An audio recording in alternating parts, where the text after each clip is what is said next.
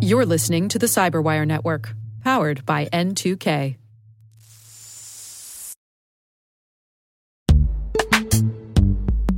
And now a word from our sponsor, Netskope.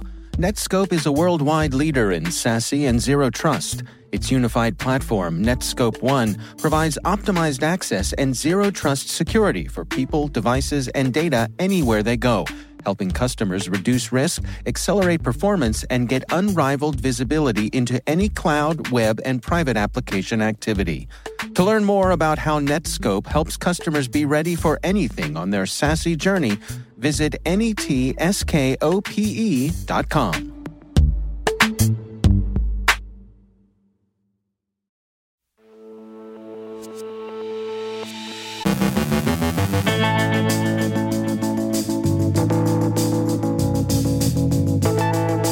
Was Conti's digital insurrection in Costa Rica misdirection?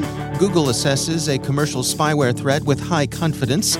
Continuing expectations of escalation in cyberspace, the limitations of an alliance of convenience. Fronton botnet shows versatility. Russian hacktivist hit Italian targets again. The Lazarus Group undertakes new SolarWinds exploitation. Cryptors in the C2C market. Great Depression supply chain attack. Johannes Ulrich describes an advanced fee scam hitting crypto markets. Our guest is Marty Resch, CEO of Netography and inventor of Snort. And Canada is going to exclude Huawei from 5G networks on security grounds.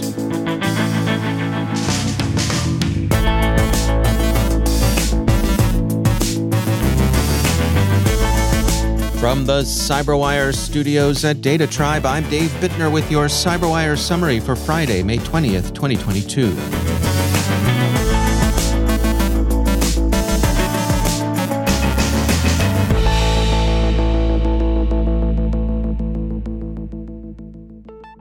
Conti's ransomware attack against Costa Rica, accompanied by calls for a general insurrection to force the government to pay its outsized ransom, may have been misdirection.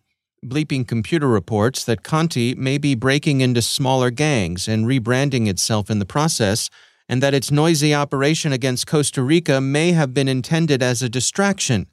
Researchers at Advanced Intel tweeted yesterday that while some of Conti's public-facing sites, like the Conti News dump site and its negotiation portal, remain up, the group's Tor infrastructure has been shuttered.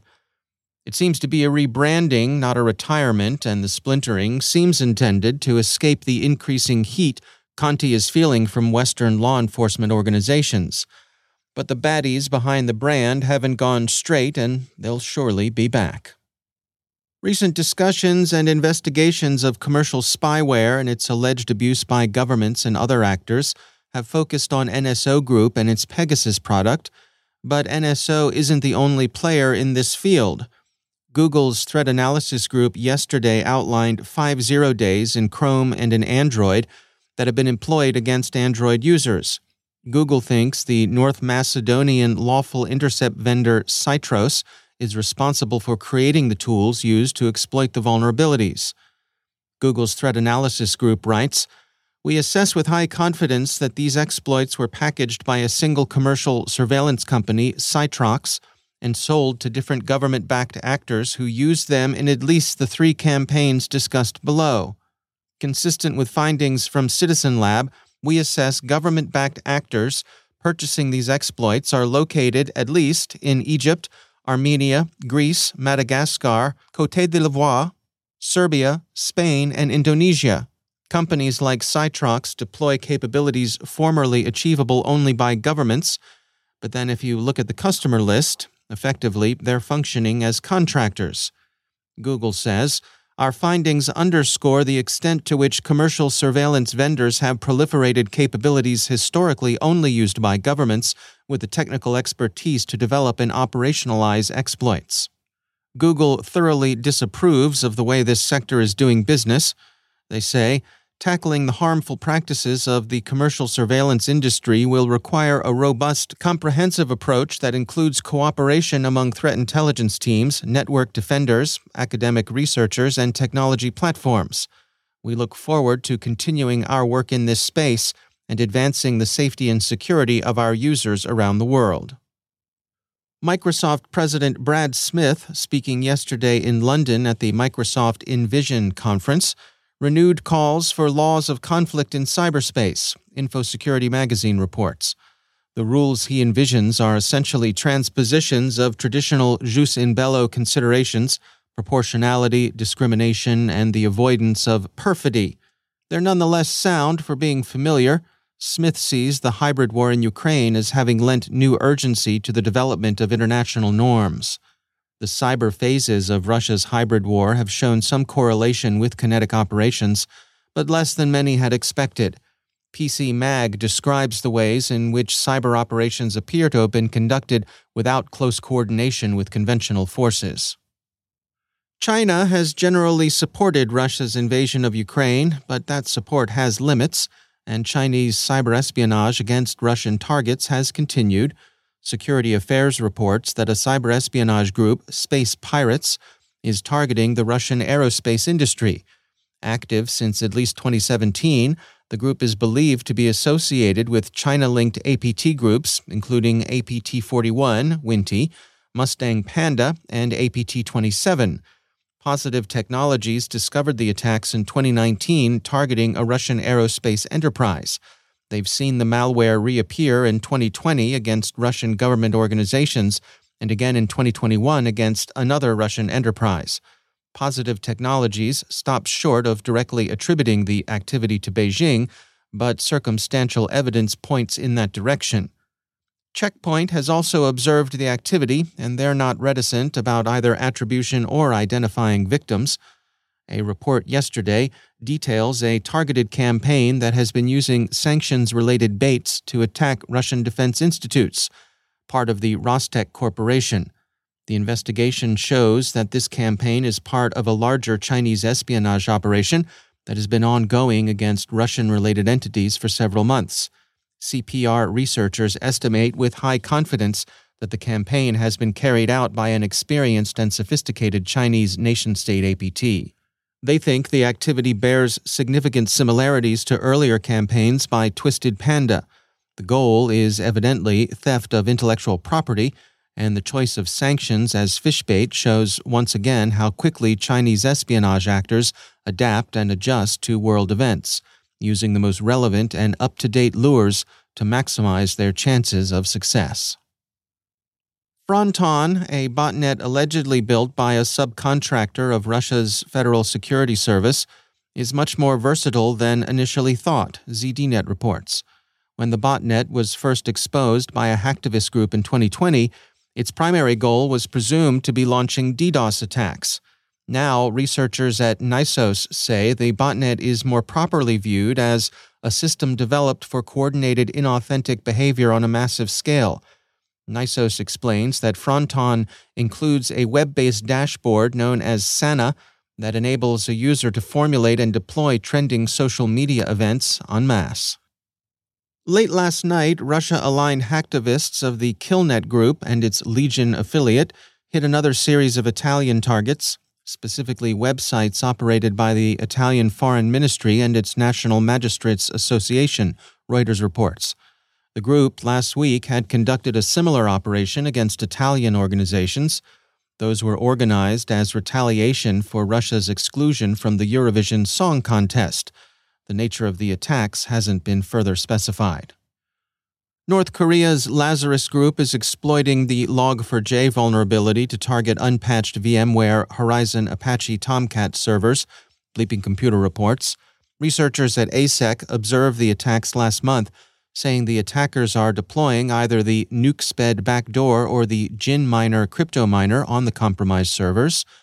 In the cases where NukeSped was used, the goal of the attack was assessed to be information gathering.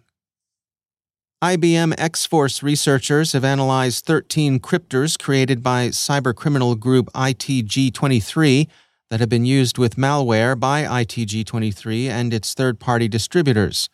Cryptors are applications that encrypt an obscure malware so that it isn't detected by antivirus software and malware analysts.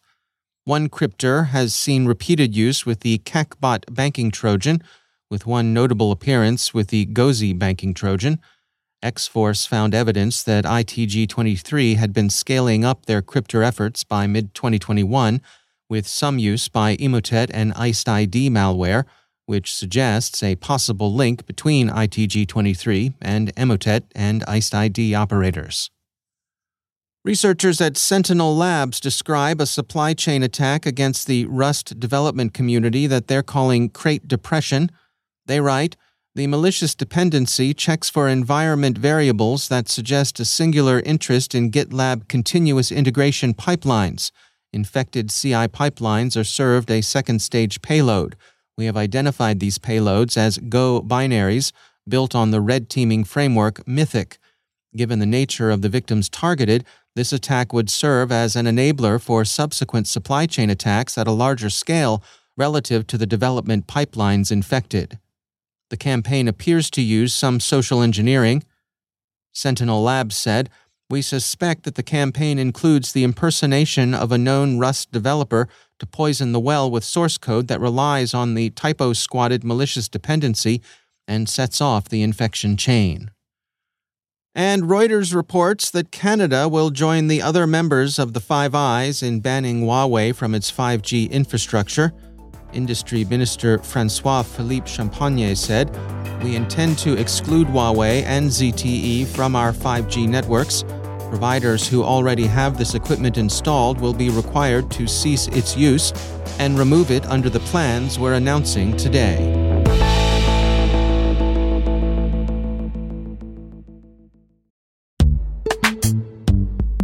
Every day, your IAM tech debt grows. Your multi-generational services struggle to work together. Building an identity fabric can fix this.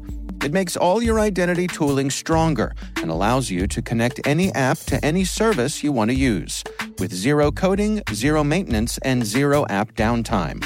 Strata's identity orchestration platform separates the identity logic from your applications, so you can optimize existing IAM tools and manage them in a single control plane. Now, every vendor, standard, and architecture work together. In short, building your identity fabric means you can secure your non-standard apps, keep your complex access policies, retire outdated IDPs, and modernize in record time.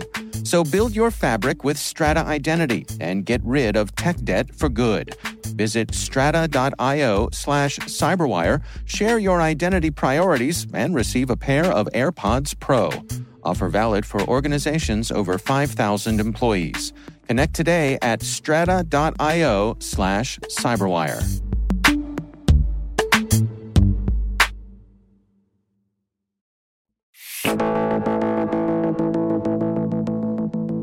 Marty Resch is CEO of Netography, a network security company that's looking to take on the challenge of today's distributed, dispersed networks and users, what they refer to as the atomized network.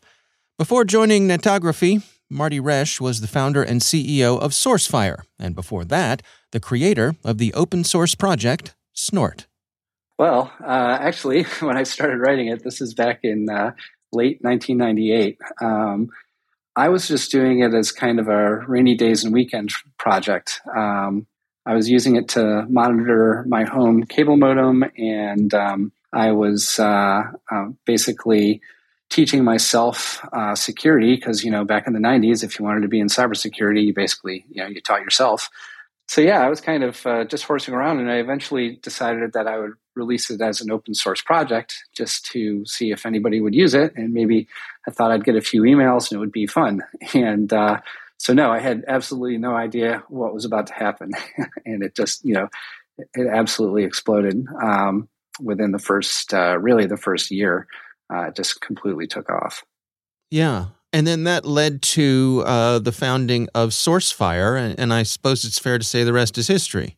Yeah, pretty much. Yep. 2 years later, I started SourceFire. Snort had become so popular that I went to work for a startup. I got recruited to work at a startup on the kind of the power of being the guy who wrote Snort. And then I left there after not too long and found myself in a position I was looking for a job, and Snort had gotten so popular that eventually it kind of dawned on me that if I didn't figure out how to make money on this, somebody else would. So I decided to give it a shot, and I spent a few months thinking of business plans that might, get people to want to pay for something that's free. And then I launched SourceFire. Now, Cisco acquired SourceFire back in 2013. And so you joined Cisco. I believe you were the chief architect of their security business group. What was that blending of companies like, and what was going on at Cisco at the time? So Cisco, was getting pressure in the firewall world, specifically in next generation firewalls from some upstart companies like Palo Alto Networks. So they were looking to us to help them, bring our great technology into their great organization and kind of have this very virtuous effect of, taking our great stuff, pairing it with great Cisco technology, and then selling it through the Cisco sales machine. I learned all sorts of really interesting things when I got there, because it is such a big company and it is such a big business. The firewall business alone was 3 times the size of SourceFire's business when we got there, so it was a little bit humbling. So it was really a fascinating place to work. Now, today you are CEO of Netography. Can you give us some insights there? I mean, it strikes me that with the success that you had, you were probably in a position to be able to choose what you wanted to do next. What drove this decision? I started talking to Barrett Lyon, who's the co-founder and was the CEO of the company, a little over a year ago, about joining the company. And I did have a lot of optionality. So I was trying to figure out if I wanted to join, why Netography? Why would I want to join Netography? And what the company has built is this network metadata analysis platform. And, that's a lot of big, juicy words, but what's it mean practically? Well, practically speaking, what we're able to do is we're able to take information from the network about the network and kind of figure out what you've got, what it's doing, what's happening to it, attacks that we're seeing, and the effects of attacks that are taking place in the network environment. And we do it without having to deploy any hardware or software. So what that means practically, if you think about network traffic like, envelopes with letters inside of them, the envelopes have addresses on them. They go from point A to point B. Then the computers open up the envelope and see, read the letter. That's kind of the way packets on networks work, kind of very basically. Mm-hmm. And the problem is that the letters are going to be encrypted. So we could still see the envelopes going back and forth, but we couldn't see what was inside them anymore. And, that breaks Snort and a lot of other technologies like Snort when that happens. Well, one of the fundamental premises that Zero Trust is built on is we're going to encrypt everything out of the gate. And to decrypt it, you have to be authorized to be there. So that's one of the primary enforcement mechanisms for doing this. Well, that's really bad for anything that does deep packet inspection because it effectively blinds it. So we knew about this back in the Cisco days. And I wrote a report shortly before I left the company about what happens if the networks go dark, as we called it. They become encrypted and we can't really interpret what's going on in them anymore. And I basically had 3 conclusions. And one of them was you have to build a network metadata platform so that we can use the information that's still there on the network to tell us about the network. So that's what Netography does. And I was really intrigued by that. And then, I started looking at the competitive picture and I realized that all the competitors that were out there that were doing things similar to Netography were still on the old appliance architecture and the old deep packet inspection architecture, which meant, practically speaking, their days were numbered. So I saw a big opportunity there.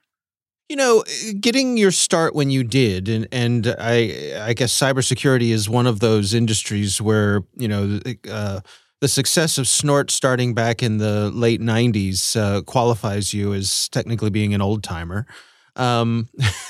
What have you seen in terms of change? I mean, the professionalization of the industry. I mean, what are some of the things that strike you? Well, you can actually learn it in a university now, so that's new. You don't have to just teach yourself. It's still really good to sit down and get hands-on experience with how attack and defense work, and how risk management works, and policy, and all the other pieces of the puzzle. So that's changed a lot. It's been much more professionalized. The tools have gotten more sophisticated. The problem has gotten a lot harder too, because more and more stuff runs software these days. Every place there's software, there's opportunity for bugs that are security bugs, and it never goes away. In fact, it just gets bigger and bigger because the problem gets bigger and bigger as people, deploy software and do all the other things that we like to do. As the Andreessen Horowitz guys say, software is eating the world. Well, that's like permanent employment for security people. That's Marty Resch from Netography. There's more to our conversation. In fact, you'll find extended versions of many of our CyberWire interviews over on CyberWire Pro on our website, thecyberwire.com.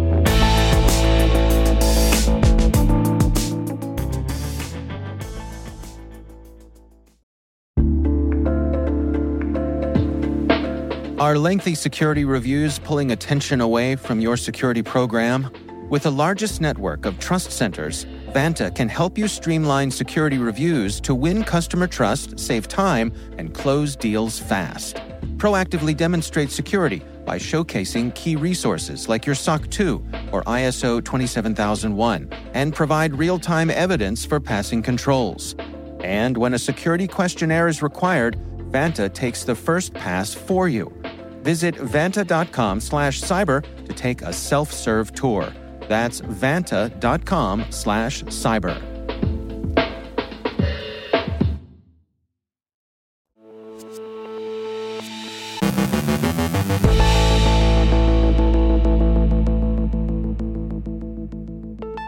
And joining me once again is Johannes Ulrich. He is the Dean of Research at the SANS Technology Institute and also the host of the ISC Stormcast podcast.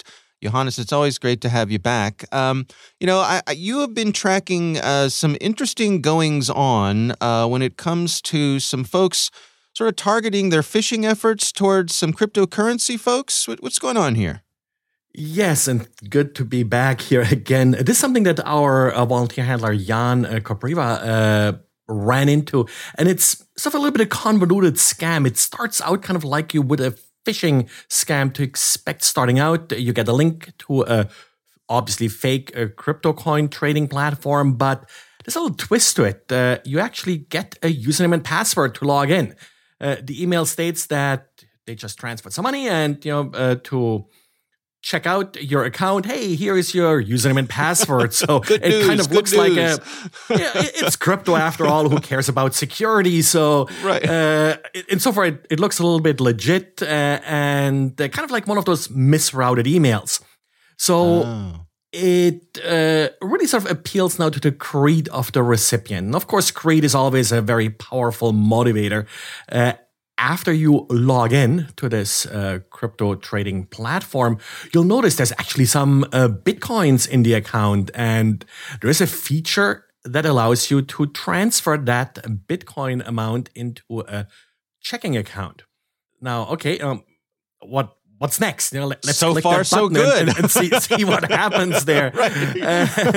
And, so you click the button, you want those Bitcoins, but there is a little hitch here. While there's a pretty good amount of Bitcoins in the account, something sort of short of 30 Bitcoins, they tell you, hey, we actually have like a minimum amount that you need to withdraw, which is 30 Bitcoins. And that's sort of where the scam now starts, where they're telling you, hey, just top up your account and we'll make sure you get those 30 Bitcoins. So what are you going to do? They're giving you the quick QR code where to send the Bitcoin to in order to top off your account, and off your Bitcoins go, never to be seen again.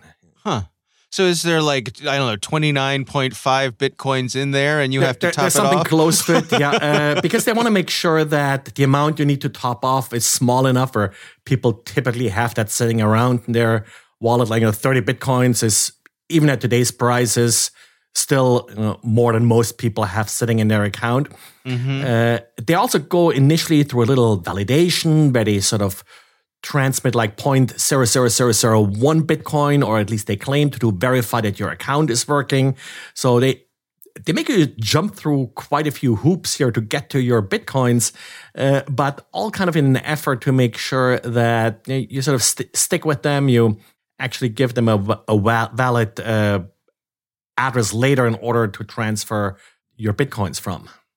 Now, if you are someone who's trying to make your way through this, if you look at the Bitcoins that they're offering up as the lure, Are they legit? Like, could you go look up and check to see, is this a real, is the lure that they're using, a real source of some of these funds?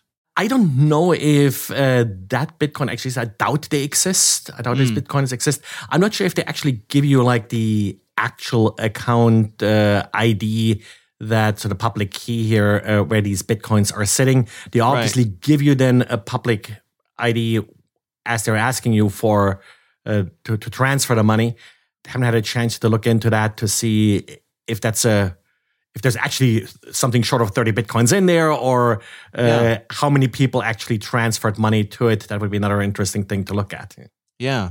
No, it's an interesting technique for sure. I mean, obviously the suggestions here are check yourself when you're feeling a little bit greedy, right? What else? Yes. I think that's really it. It's one of these typical advanced fee scams where the attacker wants a little bit money in order to give you a lot of money, and the lot of money you're supposed to get is usually not there. And also there's always this a little bit illicit part that sort of will prevent you asking for help from others to check whether or not it is valid. I compare it always to the good old parking lot scam where someone says, hey, they found this big wallet of money for $50. They'll tell you where it is, kind of. And people fall for that as well in the real world. And it's always greed plus that illicit aspect where basically makes it less likely for people also to complain if they fall for it. Right. And they count on your embarrassment to not check in with law enforcement. All right. Well, Johannes Ulrich, thanks for joining us.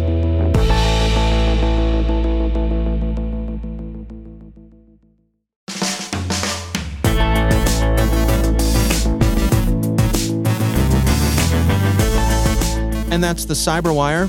For links to all of today's stories, check out our daily briefing at thecyberwire.com.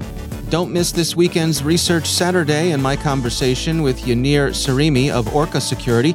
We're discussing AutoWarp, critical cross-account vulnerability in Microsoft Azure Automation Service. That's Research Saturday. Check it out.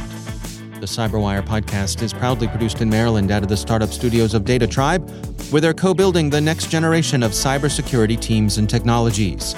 Our amazing Cyberwire team is Rachel Gelfin, Liz Irvin, Elliot Peltzman, Trey Hester, Brandon Karpf, Eliana White, Haru Prakash, Justin Sabi, Tim Nodar, Joe Kerrigan, Carol Terrio, Ben Yellen, Nick Valecki, Gina Johnson, Bennett Moe, Chris Russell, John Petrick, Jennifer Iben, Rick Howard, Peter Kilpie, and I'm Dave Bittner. Thanks for listening. We'll see you back here next week.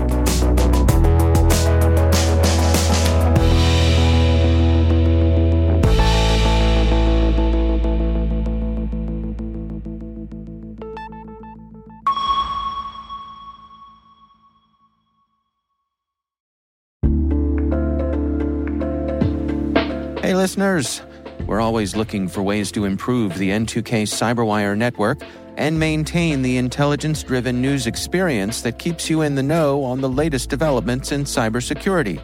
We've launched our 2024 audience survey and would love for you to take a few minutes to share your feedback. And hey, there's even a chance to win a $100 Amazon gift card if you complete the survey.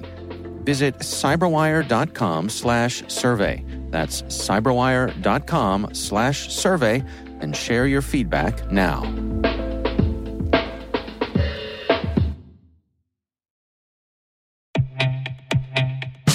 And now a word from our sponsor, SpyCloud, the leader in operationalizing cybercrime analytics.